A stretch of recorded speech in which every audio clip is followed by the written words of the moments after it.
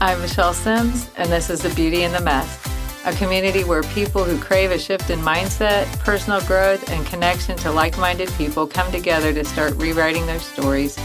Through engaging, honest, and insightful conversations, the show will help you embrace the mess, to recognize the meanings and the lessons it holds, and discover its hidden treasures to help you start making a mindset shift. Let's listen, learn, and reclaim who we were meant to be. Hi, friend. Welcome to The Beauty in the Mess. If you suffer from an autoimmune disease, diabetes, or anything for that matter, you need to tune in and listen to what Dr. Ben Galyardt has to say. I'm excited to welcome Dr. Ben to The Beauty in the Mess.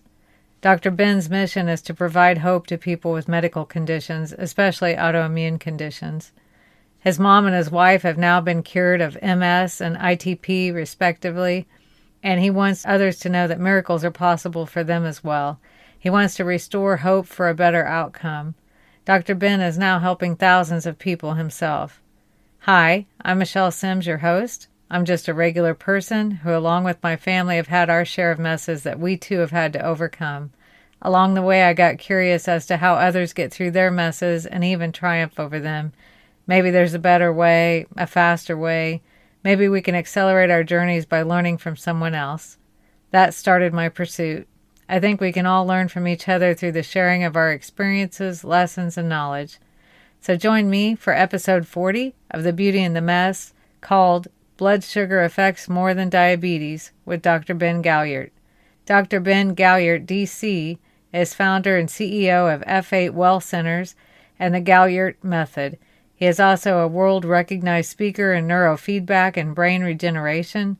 After successfully treating thousands of patients in his Colorado office, he brought his Galyardt method to other parts of the country by opening satellite offices. He now leads and teaches his Galyardt method to all of our new doctors across the country, while also working one-on-one with his patients. Dr. Ben was hooked on learning more about functional medicine, which incorporates the latest in genetic science, systems biology, as well as an understanding of how our environmental and lifestyle factors influence the emergence and the progression of disease.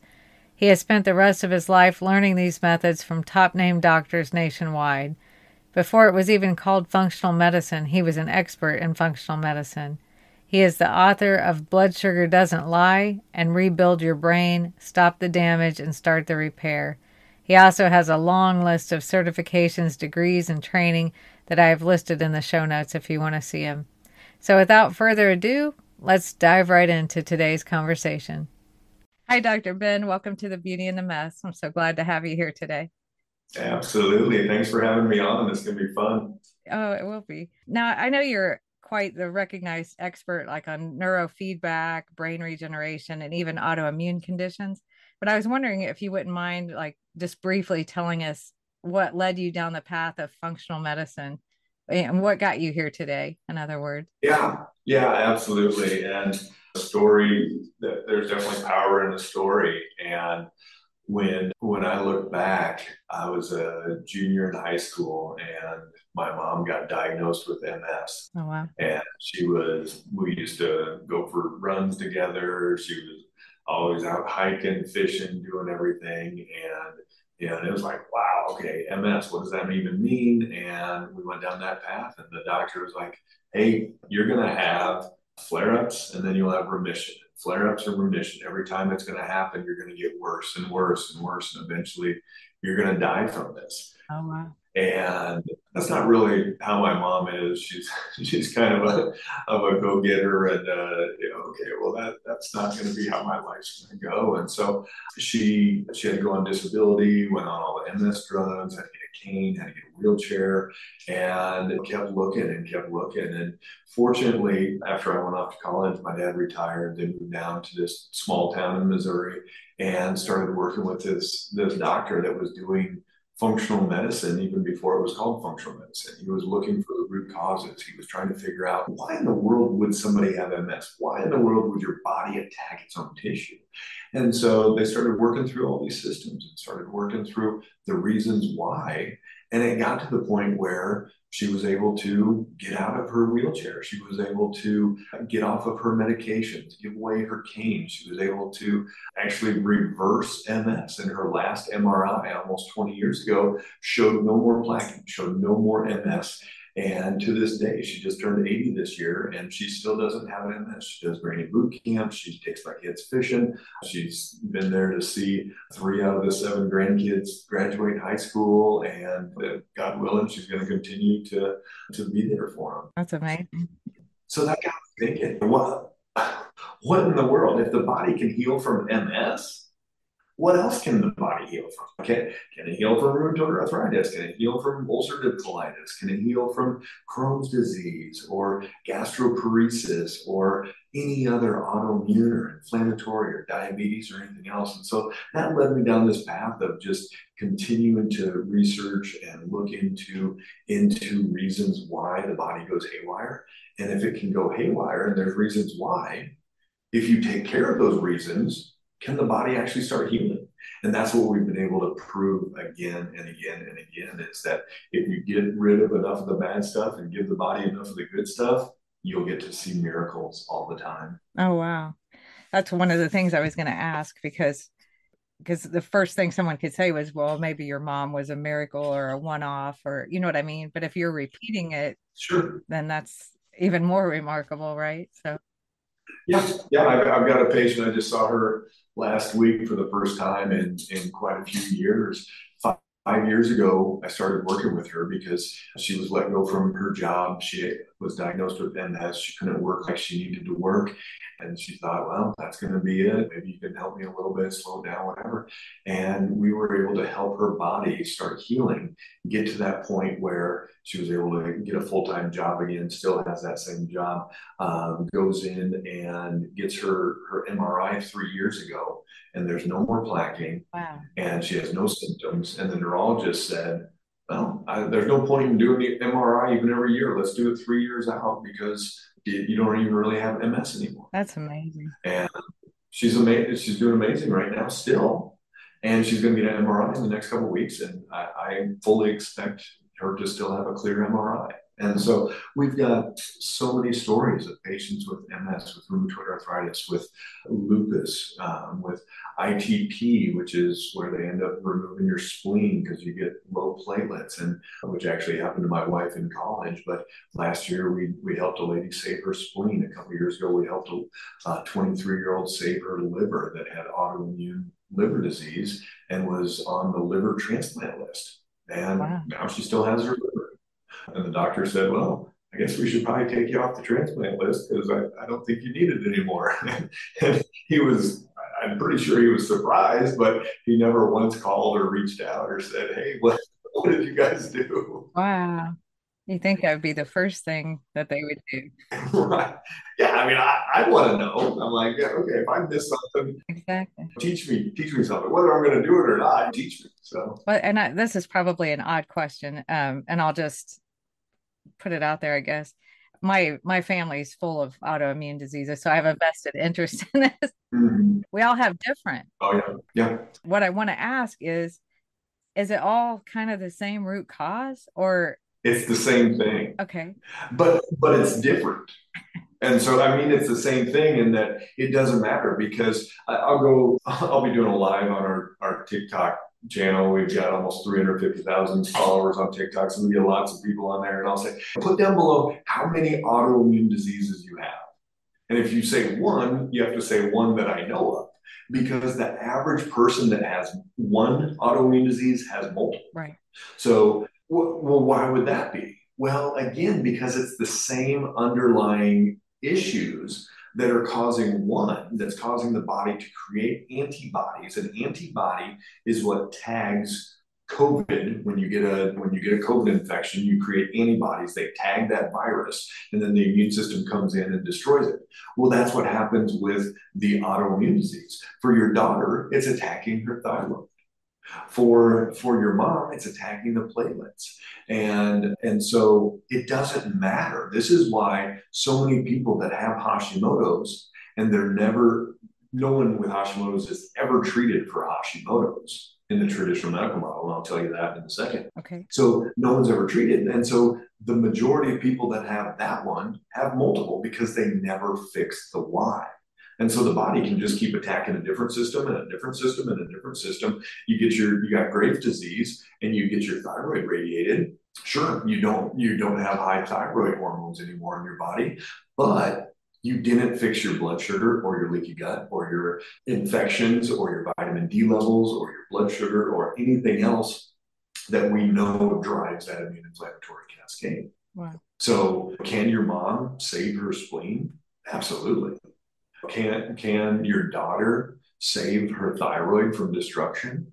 Absolutely. Wow, that's great. And can she save other systems? Because if you haven't run her ANA, if you haven't run her rheumatoid factor, if you haven't looked at other autoimmune markers, I almost guarantee there's more. Last week, I had 3 15-year-old girls, 2 were twins, but 3 15-year-old girls, and all 3 of them had autoimmune disease. 2 of them had multiple autoimmune, and they're 15. Wow. Yeah, and she was diagnosed with Hashimoto's at 3, Yeah. which the local children's hospital said is one of the youngest people they've ever diagnosed. Yep. So it's been going on for a while, and I don't feel like anybody ever checks all of the things you're talking about. I mean, they just treat it with thyroid medicine. Absolutely. But here's the thing.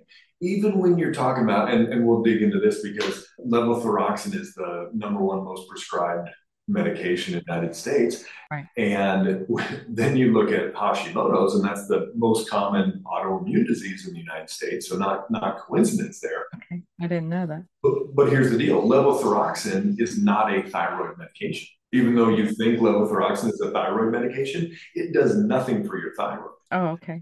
It's a hormone replacement. Right. Estrogen is produced by ovaries, right? That's where most of our estrogen comes from. And when you go through menopause, your estrogen goes down because your ovaries quit working, or if you have a hysterectomy, et cetera. We don't call, if you're rubbing estrogen cream on, we don't call that ovary medication. We call it estrogen hormone replacement. Right. Hormone replacement. Yeah. Right. So thyroid, levothyroxine is T4 hormone. So we need to call this, you're on hormone replacement. Your daughter is on hormone replacement. That hormone replacement does 0 for the thyroid gland. Doesn't it actually make the thyroid get worse though? Like it quits producing? Well, it not even makes it get worse. It's the feedback loop. So if we have, like, let's say you're taking a whole bunch of testosterone. Okay. And then the feedback tells the body, you've got plenty of testosterone, so then it doesn't make as much testosterone. Same thing with the thyroid. You take external thyroid, and then your pituitary says, "Oh, we've got enough. I don't need to make as much," and so then you need to take more and take more and take more. So it does absolutely nothing for the thyroid. But then think about Hashimoto's, which is autoimmune disease. Right. It does nothing for that autoimmune disease either. Because my mom, when she healed from MS, they did not put her on levothyroxine to stop her autoimmune. Zero amount of neurologists are prescribing levothyroxine. So people, that's another thing I ask on social media. I'll ask people, put down below what you're taking for Hashimoto's. And 99% of them say levothyroxine, Synthroid, Armour, NP thyroid, Tirosint, all these different hormone replacements. But none of them truly understand. They've never been taught the physiology. And if somebody is, here's the question that people then ask, that once they start clicking, and then they go, oh my gosh, well, what do I do?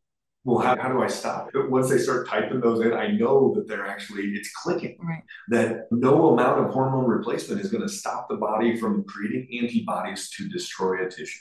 No amount of hormone, whatever kind of hormone, whether it's thyroid hormone or testosterone or cortisol or estrogen or whatever. So then we get to the why. And that is the whole point of functional medicine. Why is the body going haywire? Why in the world would it be attacking its own tissue?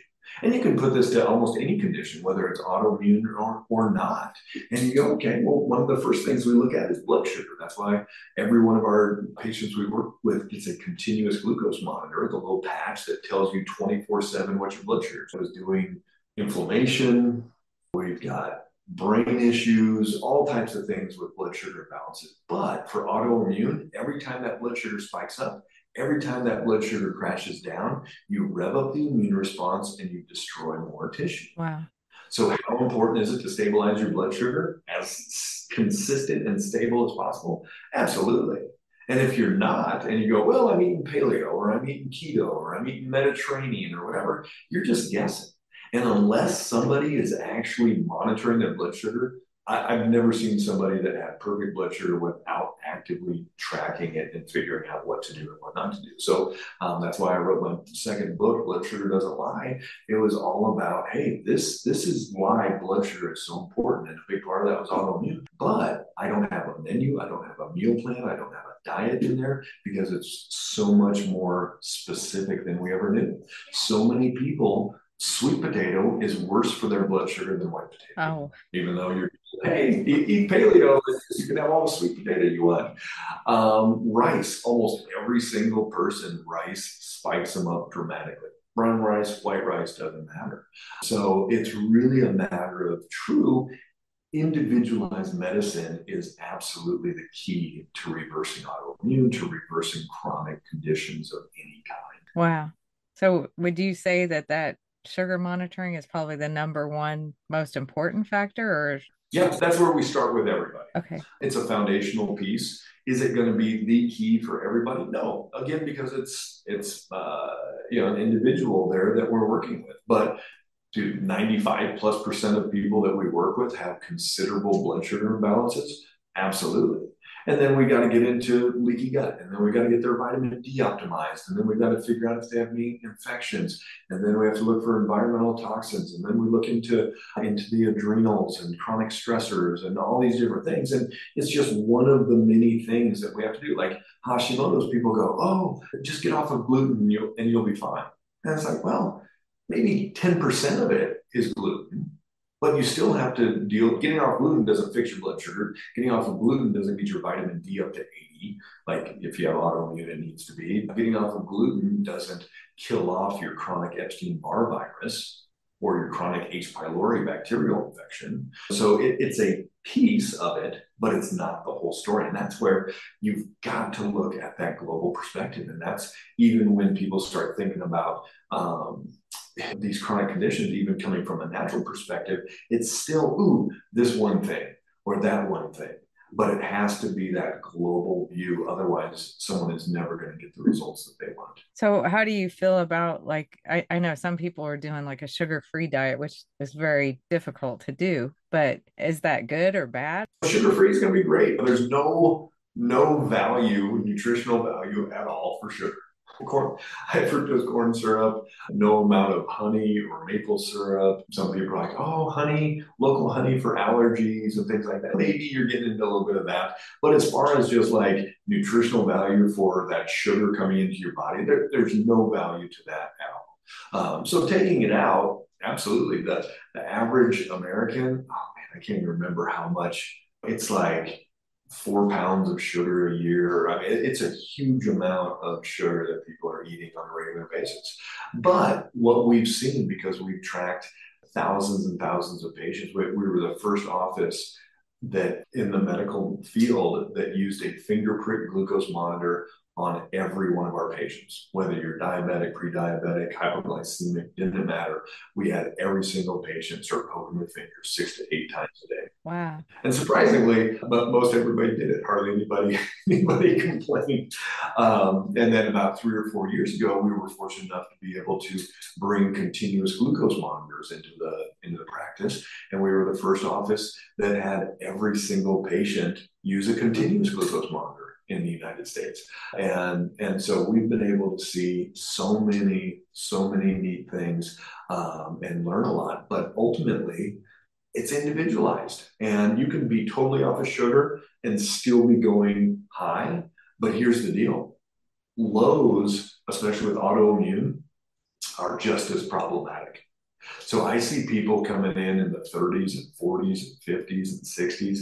Wow. I like blood sugar 85 to 110. And most people don't realize it. They're getting random anxiety. So physiologically, again, you've got to know the physiology. When blood sugar goes down, the adrenals kick in. The adrenals are our stress glands. They tell the liver to release glucose. So now we've got sugar floating around because the brain needs that. But you've also got adrenaline floating around. So then as that adrenaline is floating around, it feels like random anxiety. Your heart can be racing. Middle of the night, your blood sugar can drop and then you get this spike and you can wake up with your mind racing. You can wake up racing heart. You can wake up in a puddle of sweat and you're like, oh, I'm getting hot flashes. Mike, you're 38. You're not going through menopause. And that's a low blood sugar state, and that is what's going on with these issues. Is that the blood sugar stabilization is more important than thinking about, oh, you're pre-diabetic or diabetic, but blood sugar stabilization, consistent, 25 points all day, every day. Wow. So is it just the highs and lows, or is it how rapidly you go up or down? Does that? So if you're only going up 20 or 25 points, yeah, you don't have to worry about how high it is. Right. And so the extremes, we can see people swing 80 points in like 45 minutes. Wow. And that's good that they're able to pull it back down, but it sends the body into red alert. It does all types of different stressors. And the really big problems is when it goes up, and maybe not even that fast, but somebody has insulin resistance, and then it's slow going down. And underneath that curve, if you've got insulin resistance, if you've got this elevated insulin and glucose for your time, that's really inflammatory and creates a lot of damage. So that's why it's so important for people to know if they have insulin resistance and to start reversing it ASAP. Wow. So is that how somebody could, like, for me, I feel like I have a lot of inflammatory conditions, but like when they test your different levels, I forget what it is, CRP or something, I don't show high. CRP, homocysteine. Yeah. It doesn't have to, but those don't always show up, even though we know somebody's inflamed. Okay. And so again, it doesn't even matter what shows up at that point. If somebody's got an autoimmune disease, if somebody's got any chronic digestive distress, things like that, I'm like, they have inflammation, whether it's down at their cellular level and their brain, something is going on. But it's not like, oh, good, I'm going to give you enough turmeric and then we're going to get over that inflammation. No, that's not how it goes. Maybe you take some short term or some glutathione or something to be helpful with that. But long term, we've got to fix the why. And that's the blood sugar, and that's the microbiome, and that's the leaky gut, and that's the fatty liver somebody's getting, and they're not clearing out their hormones, and their testosterone is in the tank because they're in this chronic fight or flight, and their cortisol's too high, and their adrenals are out of balance, and then they're not able to get to sleep because the cortisol's too high before bed, but then they wake up in the middle of the night because their blood sugar's crashing down, and then those adrenals are being kicked in, so they're not getting the sleep that they need, and then they can't get up in the morning, then they drink coffee, and then that coffee, which the adrenals, and it's just this whole cascade, and it's all connected. That's crazy. So in your practice, when you put these people on constant monitoring, do they stay on that forever, or is it like 6 months until they learn? So we give them a 3 month bundle, and they're 14 days. So you put it on the back of the arm for 14 days, switch it to the other arm, abdomen, whatever you're doing. And after 3 months, almost everybody has a really good idea of what they should and should not. Some patients go and yeah, they continue. Over the last 3-4 years, I've probably worn it half of that time. I'll run out of one, and then I'll order another one in a couple of weeks. He just turned 19. My oldest son, I've got 4 boys. Last year, he was a senior, and we put one on the back of his arm and just said, "Hey, watch this app and do something different." And he's a smart kid, so he was able to watch it. And because he was still eating like he was a growing teenage boy, but he's not growing anymore, and he doesn't do sports anymore. And so he started looking at it, and we looked back, and one day when he was first starting, he hit 38 and 12 in the same day. Wow. I like it 85 to 110. And I was like, what did that feel like? He said, well, when it got high, that'd be migraine. It would just be like, oh, I can't think right. When it got low, he'd get this tunnel vision. We were out shooting trap one day, and he looked at his watch and was like, oh man, my glucose is at 65. And I'm like, give me that. Go get a bar out of the car. Go eat. You're not going to be shooting a shotgun around me with your blood sugar really low. That's smart thinking. Yeah, because that's when you get angry, you get spacey, you're not making good decisions. A lot of things are not constructive at that point. And so he ended up losing 30 pounds just by putting the continuous glucose monitor on, paying attention. He did more of the good stuff. He probably hasn't had rice in a year and a half, just because he knows that no amount of rice, no type of rice is okay for his blood sugar. Spikes up and he feels bad. He crashes down. It's just this intense experience. And so you learn and you can't hide from it. That's why I named my book Blood Sugar Doesn't Lie. Because if you see something that says 180, it is what it is. You can't be like, well, I read an article and they said that's okay for your blood sugar or that's okay for inflammation or whatever. And I go, I don't care what the book says. You're the book that I'm going to. Right. And it might be okay for inflammation, but you want to get away from that inflammation. So Sure. yeah. But even still, when blood sugar spikes or crashes down, that's creating more inflammation.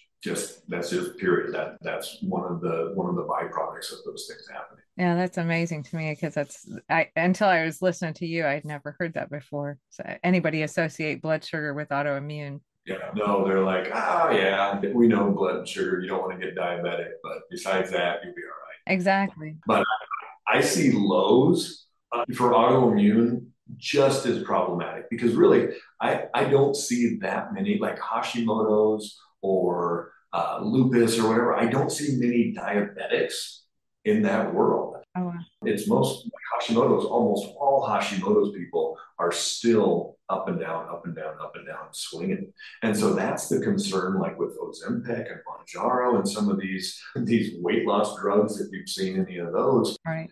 They're actually been approved for obesity and type 2 diabetes. So what does that mean? Well, a lot of people just want to lose 10 pounds, 20 pounds, 30 pounds, go on it. And those people are not diabetic. They're not pre-diabetic, but their blood sugar is swinging all over and they're already going low. So these drugs can drive hypoglycemia. Even worse, they're appetite suppressants. So you're not going to eat as much and 500, 600, 800 calories a day. And so that's even going to take you hypoglycemic just because you're not eating enough. And it's going to drive more problems. So a lot of people with autoimmune, if you're taking any of these drugs, you sure as heck better be checking your blood sugar.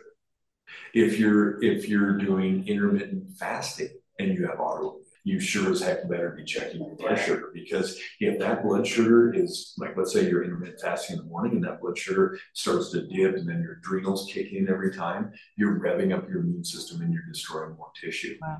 Even though you might lose 10 pounds, you're causing more damage. Yeah, and I heard those drugs make you lose muscle too. Oh, absolutely. Like a third of the weight loss is muscle. Yeah, that's why they're getting Ozempic face, Ozempic butt. If you've heard of that, I've heard of the face. I hadn't heard of the butt. Yeah. But Google Ozempic butt, and it's like droopy and everything. So. Oh wow. I figured if that, I would assume if that happened, it would just be like saggy skin or something. But you're saying like, no. I mean, it can't. It's not just saggy skin. Oh wow. And what we don't even know long term is that affecting collagen. I'll do videos on social media about it, and people comment, all the time. They're like, I couldn't take it. It made my digestion horrible. My hair started falling out. A lot of different side effects. So they're not benign drugs, but they're getting thrown out like candy. And so I always say, what do you want to do? You want to inject yourself every week for the rest of your life? Is that what's the end game? Because you have to stay on them forever, don't you? I mean, as soon as you quit. Absolutely. The research shows if you stop, you gain the weight back, period.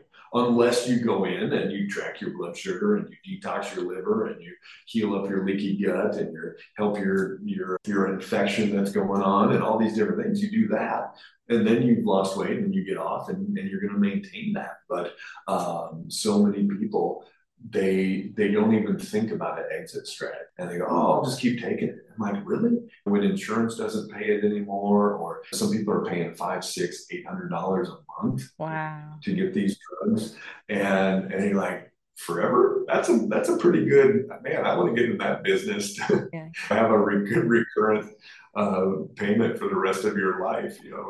$800 a month. I think you get so many people that are caught in a lot of these conditions you're talking about, and you put on weight or you can't get off weight. Yeah.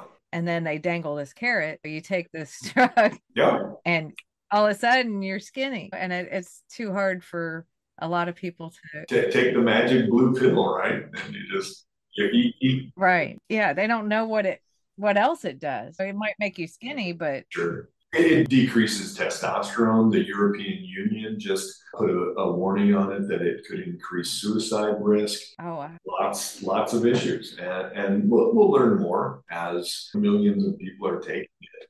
But, and some people, sure, they've lost 70, 80, 90, 100 pounds, but those were obese people. And that's that they probably needed to do something like that. Maybe they don't have access to seeing somebody like us at F8, and they were doing something that it was FDA approved for obesity. But for somebody looking to lose 10 pounds, 20 pounds, 30 pounds, it is a pretty poor choice, and really kind of a lazy choice as well. But what's your feelings on peptides, or is it the same thing? Like there's some peptides that supposedly can assist in weight loss. yeah, same thought process. Is it fixing any? Are you going to need to take that forever? Right. Or does it go, oh, okay, it reset this whole system and my genetics, and now I've lost weight and I can keep eating the way I was eating and I don't gain the weight? I doubt that's going to happen. Right. So, yeah, about the only time I think somebody needs to continue to take something, like if you've had your gallbladder removed. Okay, well, your bile is being produced, but it just kind of sludges into the small intestine, and it's not being released at the right time and everything. And so maybe you need to take some type of gallbladder enzyme support that's going to help you break down fat. Okay, maybe that'll happen. Maybe somebody has been in such chronic stress and their stomach has slowed down on producing stomach acid so much, and it's been so long of that. Okay, maybe you're going to need to take some betaine hydrochloride to help break down your proteins, your calcium, and your iron. Maybe your Hashimoto's has been there so long, if we did an ultrasound, you could hardly see your thyroid. You know what? You're probably going to need to be on hormone replacement the rest of your life. So there are times and places for being on these type of drugs and medications and different things. And yet, I think everybody needs to go in with the right mindset of, even if I do something, what is my long-term play? What am I going to do 3 months from now, a year from now? Am I still going to need to be on this? Let's fix it. So even if you are on one of those semaglutide drugs, let's fix why you're 40 pounds overweight in the first place. Right. So while we're talking about peptides, what about the healing peptide? Is there any that is it BPC 157 or something like that? Is there any truth to that, or? There's some that have been shown to be productive and to help healing some different issues.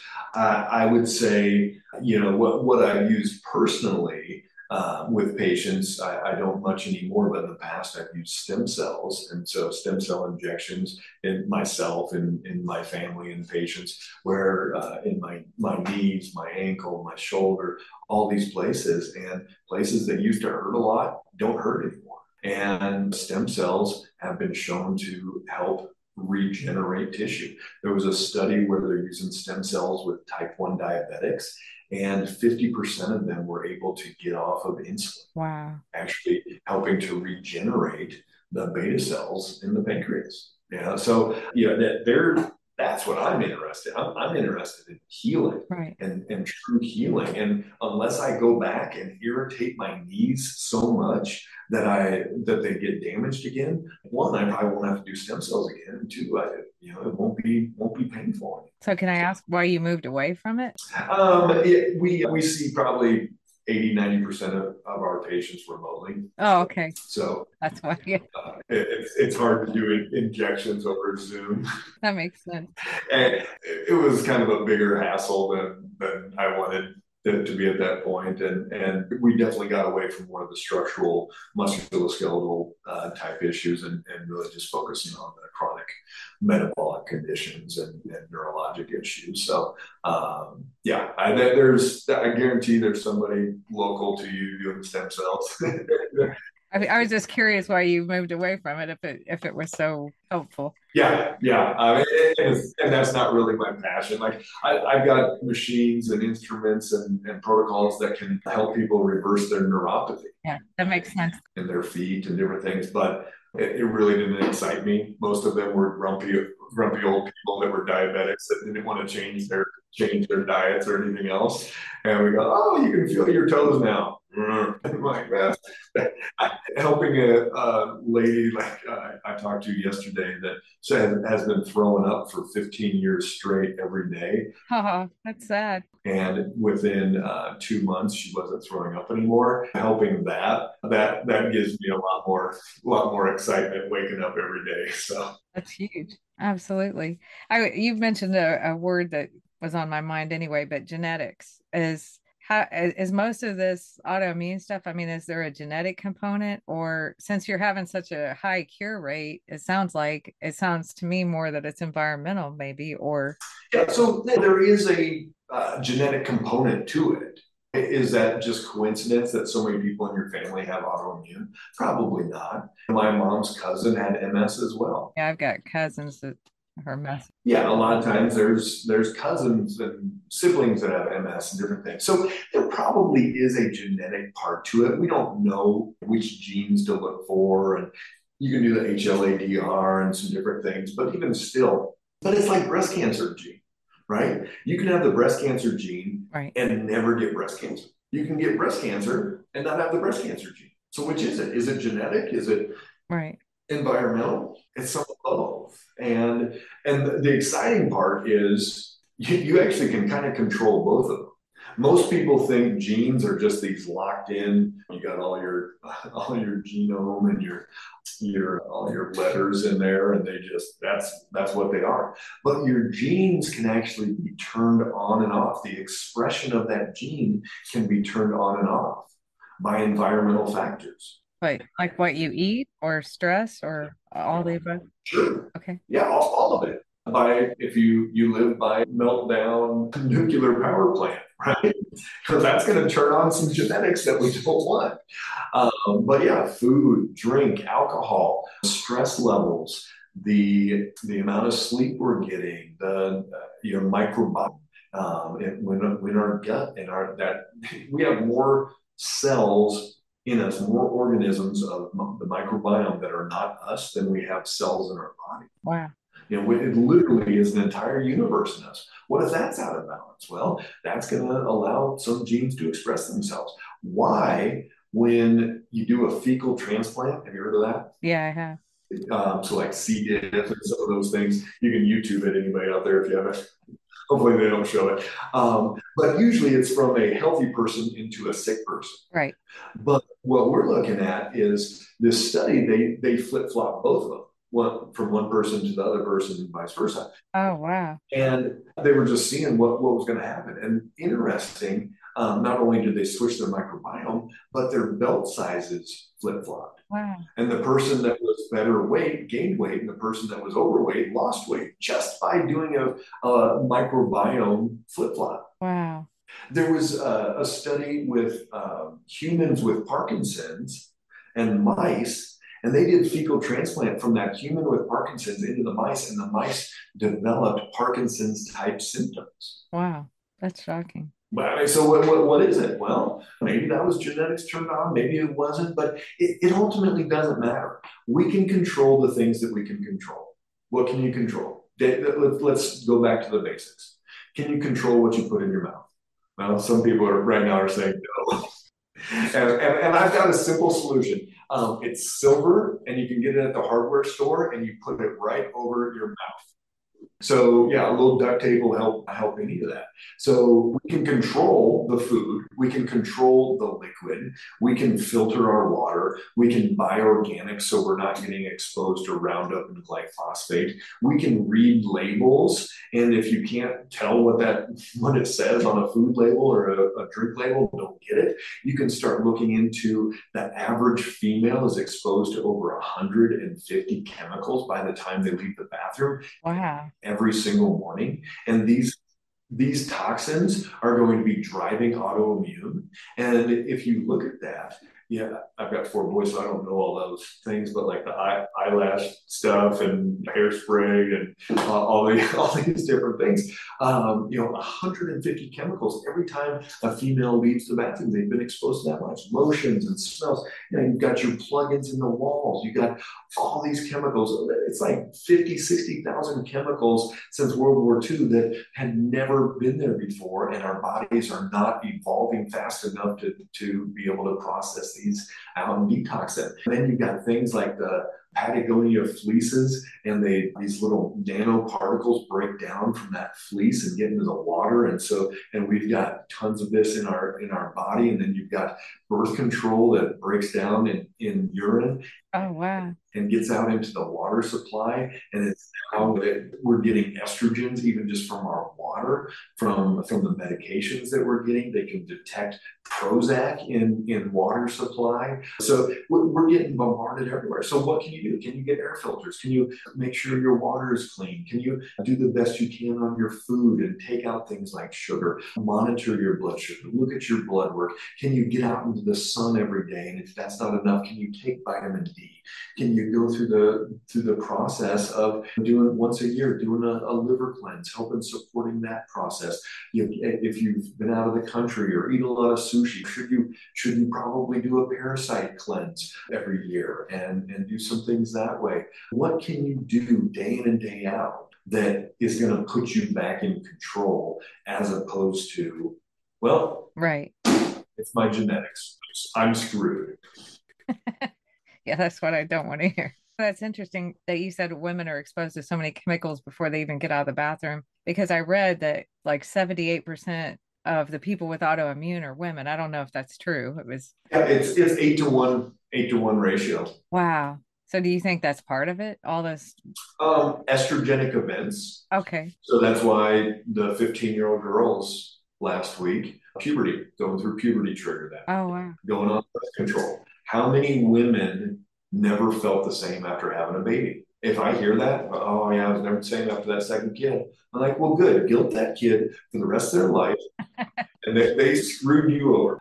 We've got this estrogenic event of having the baby, and it can trigger autoimmune. Going through menopause, going on birth control. Birth control is not hormone suppression. Birth control is hormone replacement. Oh. So somebody think, oh, I'm just going to squash my estrogen stuff. No, you're taking hormone. Oh, wow. If you're on birth control pill. So you're all those women setting themselves up for autoimmune. Oh, wow. That's scary. Yeah. And it's taken like candy. Yeah, it is. And it's sold to you I mean, you're not told it's hormone replacement. No, it's benign. Yeah. Oh yeah, that's fine. Will I be able to get pregnant easily? Oh yeah, you just come off and you get pregnant, you'll be fine. Oh, it won't have any other effects. Oh no, you'll be fine. Wow, that's kind of horrifying, especially for the younger. Yeah. I mean, hundreds of millions of women, and then it's put out there as this. Oh, it's liberating the women, so they don't have to worry about getting pregnant and getting tied down with having a baby, and so then it opens up to women having more intercourse and with other people, and then you get those viruses, and there's sexually transmitted diseases are absolutely causing other things, causing cancers, causing other stressors on the body, and a chronic infection absolutely can stimulate autoimmune. Oh, wow. And so, yeah, I mean, everything has a cascade effect to it. And so if we're not sitting there thinking, okay, doctor, you told me I have Hashimoto's. You're going to give me hormone replacement and say, that's all you can do. You can't do anything else about it. Should I get off of gluten? Oh, no, that doesn't. Okay. So answer me this. Do you think there's things that can make your autoimmune worse? Do you think there's things that can drive autoimmune conditions? Absolutely. It's a pretty simple question. Yeah. So then you think about that and you go, okay, well, if there's things that can drive autoimmune, can make autoimmune rev up and get worse and attack more tissue, wouldn't it make sense that if you don't do those things, if you turn them back the other way, it should slow it down? It should reverse it. Something should change. Right. Don't you think it's worth trying? And so for a doctor to sit there, look you in the eyes and say, you know what? There's nothing you can do about this. Really? Doesn't matter what I eat. Doesn't matter what you eat. Really? What if I stress a bunch? Maybe that'll make it a little bit worse. What if I don't ever sleep? Yeah, maybe that'll make it a little bit worse. So if it could make it a little bit worse, don't you think we could make it a little bit better? Yeah, because I've point blank asked a doctor, one of my doctors, I said, would trying to get off sugar or reducing sugar help? And he said, well, number one, you're never going to be able to do that. Nobody can do that. And number two, probably not enough to notice. So, Yeah. and they're your doctor, so you believe them. Yeah. And this is what people are told, and this is what my mom was told. There's nothing you can do. Take the drugs. You're eventually going to die from this. Suck it up, and maybe do some PT, and that's it. Wow. And that could have been her life. I just talked to a lady this morning, and her dad just died this year from complications from diabetes, from high glucose. Wow. He probably had a doctor because he really didn't believe that he could get better or change or anything. And he probably had a doctor or somebody say, oh yeah, once you got diabetes, you got it. And that's it. You can't do anything about it. And we've had diabetic patients get off insulin, get off their metformin, get off their Trulicity, get off all these drugs, reverse their diabetes, get in the five range on their A1C, and no longer have diabetes. Wow. Yeah. Because I have a friend, he's tried everything. I mean, he really monitors his diet. He's a type 1 diabetic. He's thin as a rail, watches what he eats meticulously, and he's still struggling. I mean, it's just haywire. Yeah, and we have type 1 diabetics that we can get stabilized 100 to 140 every day. I've got ones that have been able to cut their insulin in half from the level they've been taking since they were a kid. Ones that it's one guy 5.4 as a type 1 diabetic, which is unheard of. But we make sure his liver is working as optimal as possible, make sure he knows when to eat, what to eat, how to exercise, what to do before exercise, basically making it unnecessary to have insulin. If you look at my blood sugar, if I brought up the app and you looked at my blood sugar throughout the day, most days, if I'm doing what I need to do, you can't tell when I eat a meal. Wow. It's just nice and steady, and there's hardly any change at all to it. But that's years of work and learning and everything. But that's what happens with our patients. So do you try to avoid sugar yourself? Is that one of... Sure. I mean, I'll have a little piece of chocolate here or there or something like that, but day in and day out. So like today, some eggs for breakfast. I had in my shake some bone broth and collagen, some protein, and grass-fed butter, and with some tea, hot tea, blend it all up. I drank on that throughout the morning.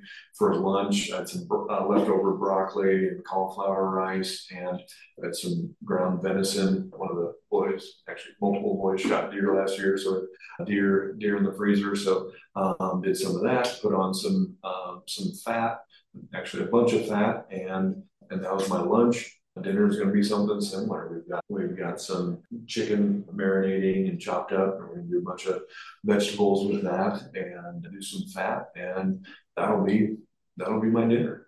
And my blood sugar won't get over 110 today, and maybe I'll have a little Spindrift drink. That's kind of a treat. It's got sparkly water with some fruit flavor to it, and that might be my little treat there. But besides that, it might only be 40 grams of carbs, 50 grams of carbs. I don't even know how much it's going to be, but I'm not trying to be in ketosis or anything, but I feel better not eating grains at this point. So how important, I know exercise is important to the body, for the heart, for the lymph system. I get all that, but how important is it to control our sugar? Yeah. So there was a study done where they had two groups of kind of pre-diabetic people that had insulin resistance, blood sugar was a little too high.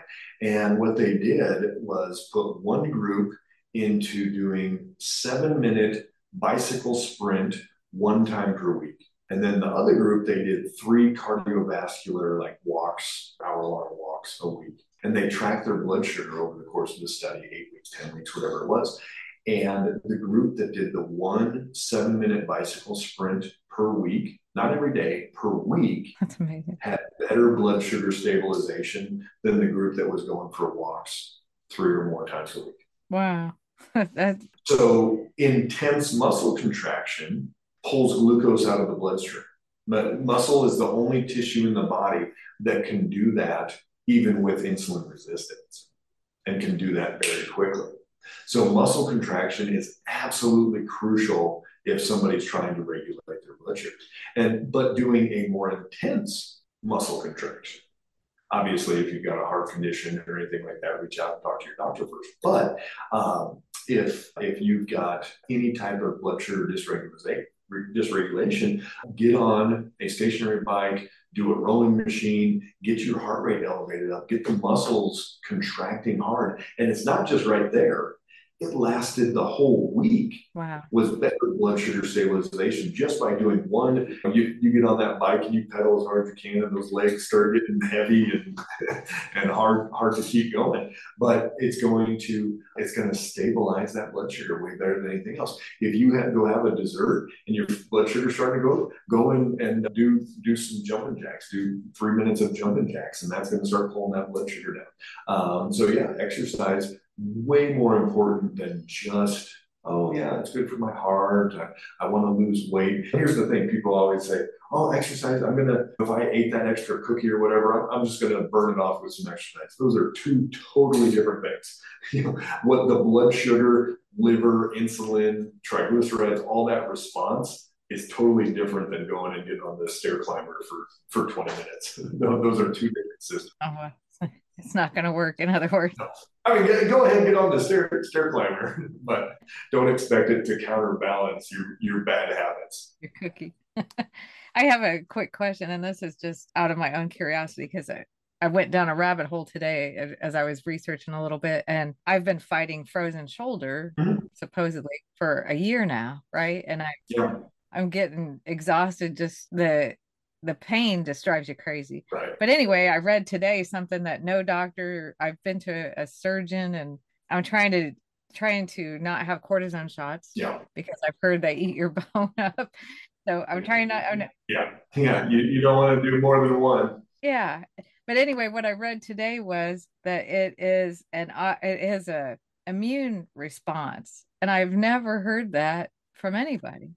I think for some people it can be. I wouldn't say that every frozen shoulder is immune or autoimmune, anything like that. But yeah, I've got a technique that I've used on frozen shoulders, and I know there's doctors around the country that even as little as one visit can free up a frozen shoulder. Really? Without excruciating? It might be a little uncomfortable, but I've been doing physical therapy for like 30 treatments now, and that's painful. Yeah. It's no worse than that. Okay. Where are you located? I should ask that. Yeah, so the technique is actually called trigenics. Trigenics. So yeah, I'll send you a link on that. So yeah, there's docs around the U.S. that do. I haven't heard anybody tell me that there's anything other than trying the therapy, and everybody wants to shoot it with cortisone. And I don't want that. No, that's not good. But when I saw the immune system response, I thought, man, I got to ask if that's true or not. Sure, it definitely can be part of it. Yeah. Okay. So if somebody has an autoimmune condition, since we focused a lot on that today, what's the number one thing that they can do to try to help themselves? Yeah, I think the one thought you should be having is what you're putting in your mouth right now. Is that helping or hurting? There's no neutral with food. There's no like, oh, celery doesn't really do anything. Celery is either going to be constructive or destructive, either way. And so black beans, they say there's good protein, but it can kind of, there's leptins in there, they can kind of flare things. So maybe it's just kind of neutral. No, it's either constructive or destructive. So look at everything you put in your mouth, liquid, food, anything, and start thinking about, is this making my inflammatory process more or less? What is this doing to my immune system? And that can be from a blood sugar component, that can be from a allergy component, that can be from a too many calories, not enough calories. All these different things can play a role in there. Wow, it seems kind of overwhelming. So are leptins, like if you cook the beans, it destroys the leptins, doesn't it, or not? No? It still could be enough. Just like, oh, you can soak your nuts and that'll be fine. And If you react, you react. Okay. And if you don't, you might be okay. But almost every single person that we've ever tested, beans make their blood sugar shoot really high. Oh, wow. Because I'm vegetarian. I eat a lot of. Yeah. Here's the thing. As a vegetarian, I guarantee you 100%, no way, no how will you be able to get your blood sugar stabilized. Okay. That's good to know. I mean, I've been debating on whether I need to go back to eating meat because I'm just Yeah. flailing. And just and get a CGM and play around with it and prove me wrong. I would love for a vegetarian to show me their 30-day CGM and go, you know what? You were wrong. I was able to stabilize my blood sugar. Great. And it's going to take you probably 5 hours of thought every day to do that. No, I believe you. I just I have heart issues, so I was told to get off the meat. So I did, and that was a doctor. So I did. Yeah. And then I'm struggling in all other. Yeah, you're a good compliant patient. Good job. Exactly, but I feel like it's been to my own detriment, and I Probably. yeah. Yeah. So yeah, that's good to know. Yeah. Well, is there anything we haven't talked about today? I want to be respectful of your time, but is there anything we haven't? That's good. I rambled on a lot there. So. Oh no, I appreciate all your wisdom and knowledge, and my hope is that we help people out there. So, and I believe me. Absolutely. So here's the thing. I'm not selling F8. I'm not selling what I do. I'm not selling a program or non-vegetarian or vegetarian, whatever. I'm selling hope. And that's what I want each and every one of you that's watching and listening to get out of this, is that there is hope. There is hope that your body can, there is hope that you can uncover those underlying imbalances. There's hope that you can take massive action and see those changes and see your grandkids graduate high school, be there when your kids get married, be able to grow old with your spouse and have fun and love life and do all those things that we were supposed to do on this planet and love our fellow man and just give as much as we can. And I always say you absolutely can be more, you can do more, and you can give more. And if your body is working as well as possible, all those things are way easier. And you have no idea how much hope means to people, because I can tell you, between my daughter, my mom, and I've not had one doctor give any of us any hope of ever overcoming the autoimmune conditions. It's like you're with us forever. Just, and to your point earlier, hope you don't get a second one or a third one because they hang out together. And I'm like, what? So yeah. I just had a patient a couple of weeks ago. Her Hashimoto's antibodies are gone. Her rheumatoid factor antibodies are gone, and her ANA antibodies are gone in 3 months. Wow. That's amazing. Her body's amazing. Do you have a family program? The whole family goes?